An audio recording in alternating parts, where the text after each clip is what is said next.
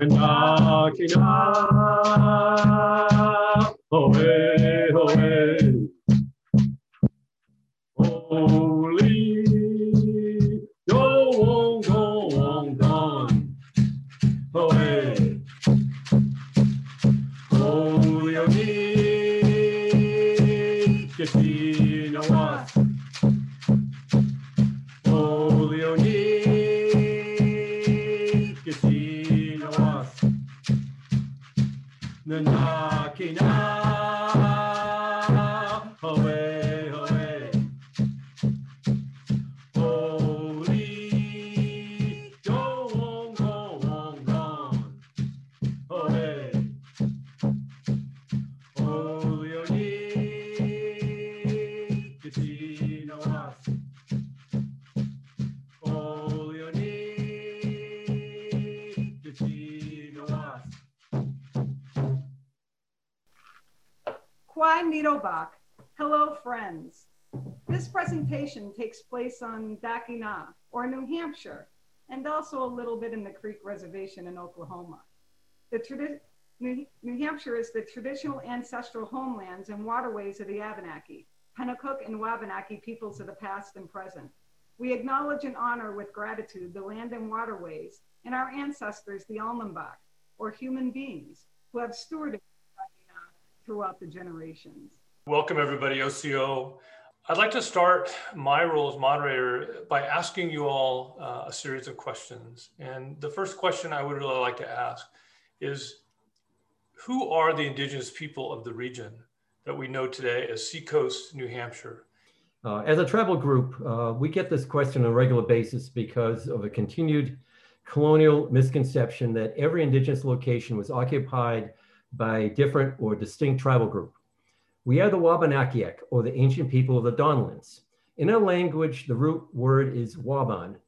It's described as the place where the first white rays of the sun, or the aurora, as they sometimes call it, comes upon our lands in the Nakina, Turtle Island, or is now called North America. Within our own culture, we have always called ourselves Elnambak, or human beings. So the question is always raised, what do you call yourselves today? And who lived here in New Hampshire? There's a good explanation for calling us the Wabanaki, Abenaki, or Pennacook. Indigenous groups are often named by other indigenous peoples or colonial contexts. In our case, the Lenape, the Delaware, call themselves the grandparents of the ancient Algonquin, but they called us the Wabanakiak, or the ancient ancestors that were here before them, or in other words, their paleo ancestors that were here from the time of the ice ages. This statement has been substantiated in the records of those first Jesuits in the Lenape that encountered us through their oral traditions. Unfortunately, in the late 1800s, the Smithsonian Bureau of Ethnology created taxonomies of indigenous peoples. Over 60 place name identifications were given for describing us as a people. These place names identities were used to create a paradigm to divide us culturally and politically into smaller tribalistic factions. When we discuss place name constructs, we need to think about today. We live in states, counties, cities, towns, and neighborhoods. This was much the same for us in the past. We lived in several locations and possibly as many as 5 annually. We moved around from villages of various sizes to seasonal food gathering camps for hunting, fishing, gardening, and other gathering. Governance of our communities was based on extended families and clans that were held together by strong matriarchal relations. So moving about within our peoples was as natural as visiting your own relations. In summary, we, the Wabanakiak, have been here for thousands of years and continue to live here. We were never forced to relocate to other lands or reservations. We often moved within our homelands, which include a very large landmass that covered most of northeastern United States and Canada, including much of Quebec, all of New Hampshire, most of western Maine, most of Vermont, and northern portions of Massachusetts. However, since colonial contact and domination, we have been in a survival mode. We have preserved and persevered by assimilation and acculturation while continuing to maintain our traditional lifeways and culture within an occupied homeland of Mundakina, which is now called New Hampshire.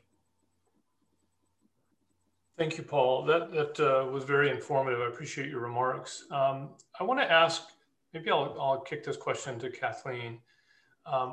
Based on what Paul just shared with us, are there some prevailing stereotypes about local indigenous people from this region of the Northeast that you could maybe share with us? Absolutely, Dan. Thinking about this, I think that the most interesting thing that I've heard, and I'm going to share things that I've actually had people say to me individually, is that Native American people never lived in New Hampshire. What it was said was that people lived in Vermont, they lived in Maine, and they walked back and forth against New Hampshire, but never lived here, which is absolutely false. We've been here for over 12,000 years. Another thing that I've heard is that all the Indians have disappeared. They're all gone. They don't exist anymore. Yet here we are. I've also heard that some people consider Indigenous mascots to be honoring of us. And the mascots really look like our Northeast Woodlands peoples. And that is absolutely false. There is not any honoring in a Native American mascot. I've also heard people say, you're nothing but a bunch of savages. There's a whole lot of history that needs to be shared and needs to be taught, because that's obviously not the truth. I've had people say, you people massacred my ancestors. And again, the real history of this land and what happened with the Indigenous and the Europeans needs to be taught. Denise, could you share some more light on this question? Sure, Kathleen. All these stereotypes and misrepresentations are in direct conflict with the recorded historical facts. The Jesuit missionaries were sent here to study the Abenaki, to record our language, traditions, belief system, culture, and ways. The purpose of this research was to discover how to manipulate our ancestors in order to convert them to Christianity. Father Eugene Vitramiel compiled and published many of those manuscripts and diaries. In those writings, the Abenaki were described as pious, righteous, and deeply spiritual. We are monotheistic, meaning we worshiped one God. We were fully clothed, not like the other regional tribes. We maintained a strong matriarchal society. We were multilingual, speaking French, English, Latin, among all the other indigenous languages we had already spoken, understood Christianity and debated and interpreted the Bible, and we maintained a consensus decision-making process. Father Vitramiel asserted that their sentiments and principles of justice had no parallel among other tribes, and that they were never known to have been treacherous nor wanting in honor or conscience in fulfilling their word or given even in public or in private treaty. While we may properly regard this as too great praise, we must admit that they possess the nobility of character remarkable in a savage people. It is certain that the missionaries found them more tractable and more ready to listen to their teachings than any other branch of the Algonquin family from which they came in contact. Although dignified and taciturn in council and among strangers, when free from restraint, they were social and always ready to join in amusements among themselves. Both men and women were uniformly described as being modest. And perhaps the most remarkable thing to be recorded in favor of the Abenaki warrior is the fact that no female prisoner ever had any occasion to complain of him in any respect. Vitramiel's records the important fact that Abenakis, and they alone of the Algonquin family, possess the art of a wikigan, which is handwriting. Vitramiel also gives examples which strikingly reminds one of the ancient phonetic script of Egypt and Phoenicia. He further states that the people were accustomed to send missives to one another written upon birch bark, and the chiefs to dispatch written circulars of the same material to their warriors, asking for advice. Indeed, the Abenaki asserted that their method of writing expressed ideas as fully and as freely as that employed by the Europeans. As this Jesuit record is clear, the manipulation that is called history being taught here in the United States has been focused on destroying indigenous communities in order to justify the theft of indigenous lands and resources. It is crucial that we decolonialize our educational system and begin telling the inclusive history of this nation if we are to ever truly become a nation of one people. In order to have a common future, we must have an inclusive past.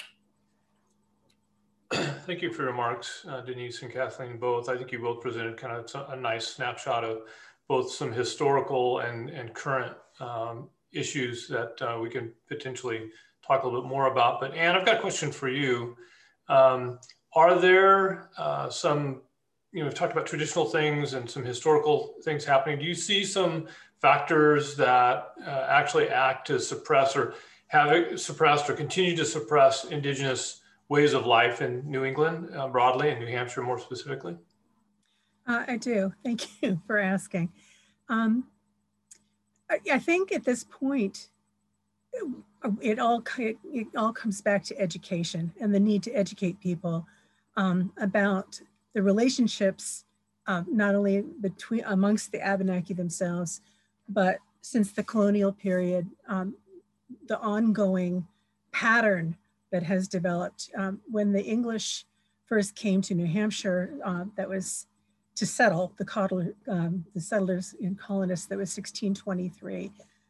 In France, which is the northern edge of Abenaki territory, New France, Canada, Quebec was settled in 1608. So very early on, the English settlers in Massachusetts Bay and in New Hampshire were needing of land and negotiating to acquire more land. Up in New France, up in Canada, the first settlers were coming in the 1600s, but that wasn't our first contact. The first contact happened here in the 1500s, the mid to late 1500s. So there's been a long, long history of interaction between the Abenaki peoples, first with the European colonists and settlers, explorers, colonists and settlers, and then later on, the new United States, continuing up through today. And what happened initially is that the Abenaki got caught in a pincher move between, in the imperial struggles between England and France over who is going to control this part of what we think of now as the United States and southeastern Canada. And so there was about 50 years of peace, and then war started because every generation of Europeans, the new generation of sons, needed more land for farming and moved in and were displacing the Abenaki peoples, causing tension between the people where they already were and the Abenaki people who needed to move into that space. So about 50 years in, a series of wars started that continued off and on between the English and the French, and then between the English and the American colonists. So these wars were intermittent, but some of them very long, 10, 12 years long, for 100 years till the end of the American Revolution. At that point, the relationship with the new United States created all kinds of new tensions. The population of Americans was growing. There was a large percentage and growing population of unlanded, uneducated settlers, descendants of, early European colonist settlers, but also, natural increase, and also people still coming over from Europe. So it's always a pushing the indigenous people further and further north, in our case, and also west. So then it got to the point where, under Andrew Jackson's administration, the Indian Act of 1830 was written, which was to remove all indigenous peoples, all Native American peoples, from east of the Mississippi River to west, and particularly into Oklahoma. So we're very familiar, I think, with the situation of the 5 civilized tribes, civilized I put in quotes, down south, and the history of the Trail of Tears and the Cherokee. But it's dropped off, I think, the educational radar, that this really impacted all of the indigenous peoples in the Northeast. And I've seen it in my own family and my husband's family, this phenomenon that Actually, a paper that I came across in the 1990s when I was in graduate school by Marge Bruchac, who now teaches, Dr. Bruchac is, I think, at the University of Pennsylvania teaching anthropology. But back then, it was a questioning about hiding in plain sight and how difficult it was for Abenaki people today to establish their identity as Abenaki people, because we got so good at hiding in plain sight. And that phenomenon meant Abenaki people moving further and further away of centers of American population, further away from the cities up into the northern woods. Or if there had been intermarriage, if one happened to look more Black or more white, it was better to be Black or white than to be Abenaki or of any Native American ancestry here in the Northeast. If people wanted to get, in my own family, my great-grandfather, his mother was Abenaki. I knew him. He was born in 1875. His mother was Abenaki. To me, that's touching, that's living history. I knew him till I was about 10 years old.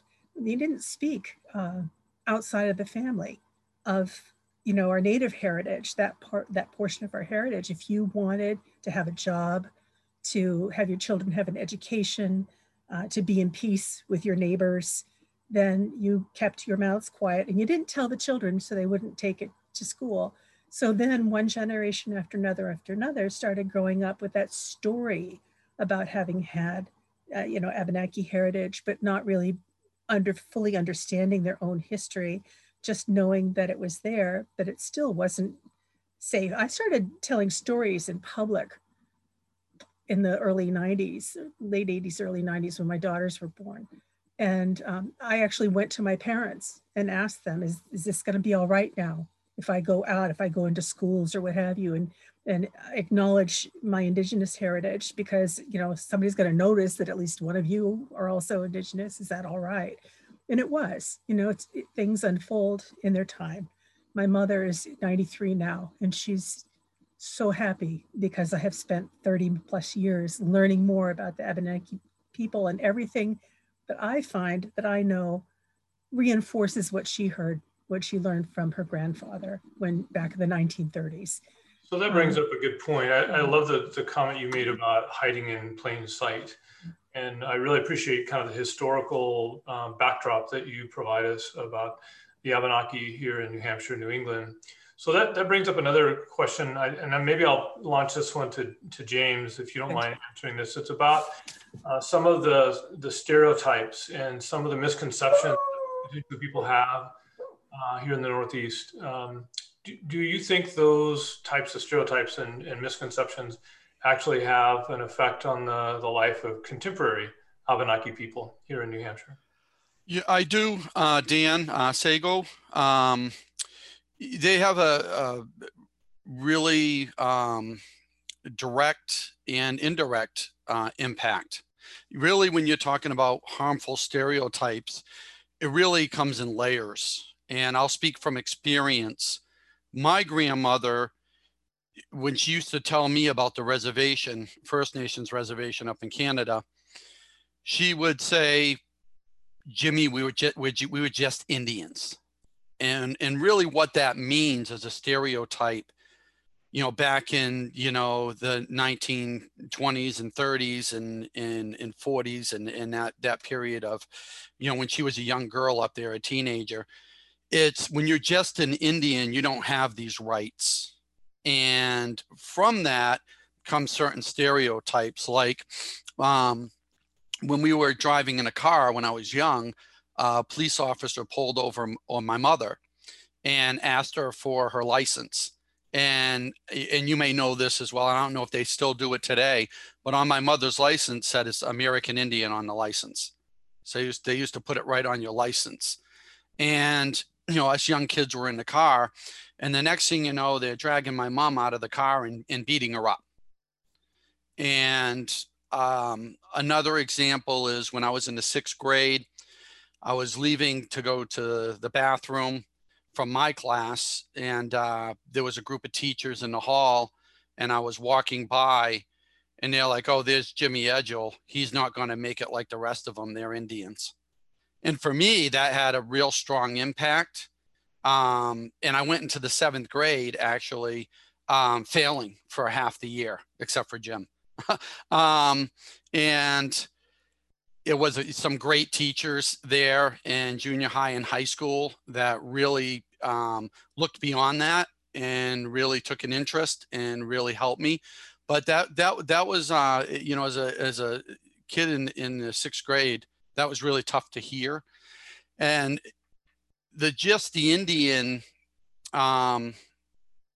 stereotypes kind of transfers over to really, what are you doing here? So the big kids used to wait on a corner in the 1st grade when I went to school, and they used to call me, the nickname for me was Bald Eagle effing Indian. And they used to yell at me when they were chasing me, go back to where you belong. And I couldn't really understand that. I was like, back to where I belong. It really confused me. I didn't understand why they were saying that. And a group of kids came up to me when I was a little bit older and said, you know, you're Mohawks. What are you doing here? And then another kid said, oh, they're related to the Chicks, a Wabanaki family in Newmarket. And then he goes, oh, I get it now. It's an Indian thing. And then at work, a gentleman about 4 years ago was talking to another gentleman I know that works for that department. Group was talking about me, and they were wondering, the guy said, well, what's he doing here? And the gentleman I know, who was my former Kung Fu instructor, who's African-American as well as Indigenous, asked him what he meant. And he goes, well, what's he doing here? And he goes, what do you mean?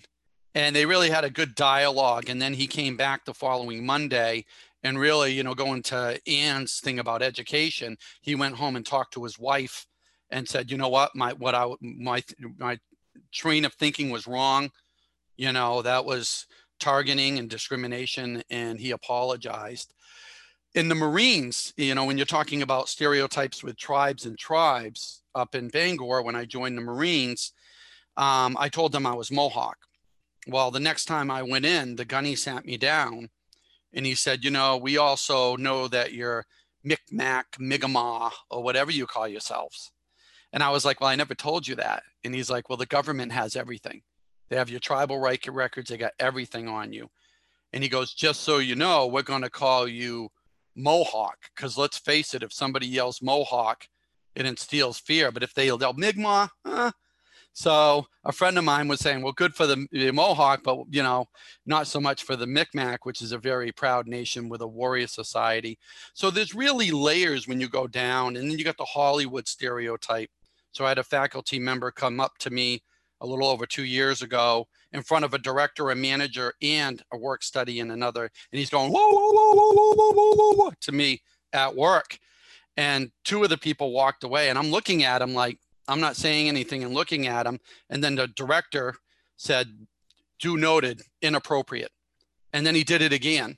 And then the director said to him again, "Do noted, inappropriate." Well, this person kept carrying on making comments to me. And then it kind of got to a point, we were setting up for an event over at Huddleston Hall with the work study student that he made comments in front of before with me. And we set them all up with all the technology and AV equipment. And then he comes up to me at the end and he's like, "Hey, sorry, I didn't bring you some scalps today." And at that point, management asked me to write a letter. So I wrote a letter to management. And I ran into a provider over at Health and Wellness who wanted to talk to me because she said that her neighbor came up, who she thought was the nicest guy, was a tenured faculty, and made nasty comments about Indigenous peoples, how that changed her perspective. And of course, it was the same person. And the interesting thing is, I've guest spoke at that school. Last time I was over there, he came up to me and said, "Hi, how you doing? I just want to let you know what you do for your people is great." So did he kind of get educated and see the light? It maybe, but really, when you look at a lot of his motives seem to me that they were really driven by Hollywood stereotypes. And that kind of it sounds like we have a bit of work to do as far as misperceptions and stereotypes in terms of Indigenous people in New Hampshire. Absolutely, Dan. And one thing is humor. So I have a lot of people that we have a big family and we have family events. So people have come to our family events that are not native and they're like, we love to come to your family events because you people are so funny. And they'll comment, we never would have thought that. So you're right on, Dan. That's interesting.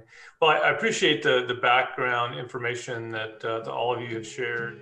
Defino us.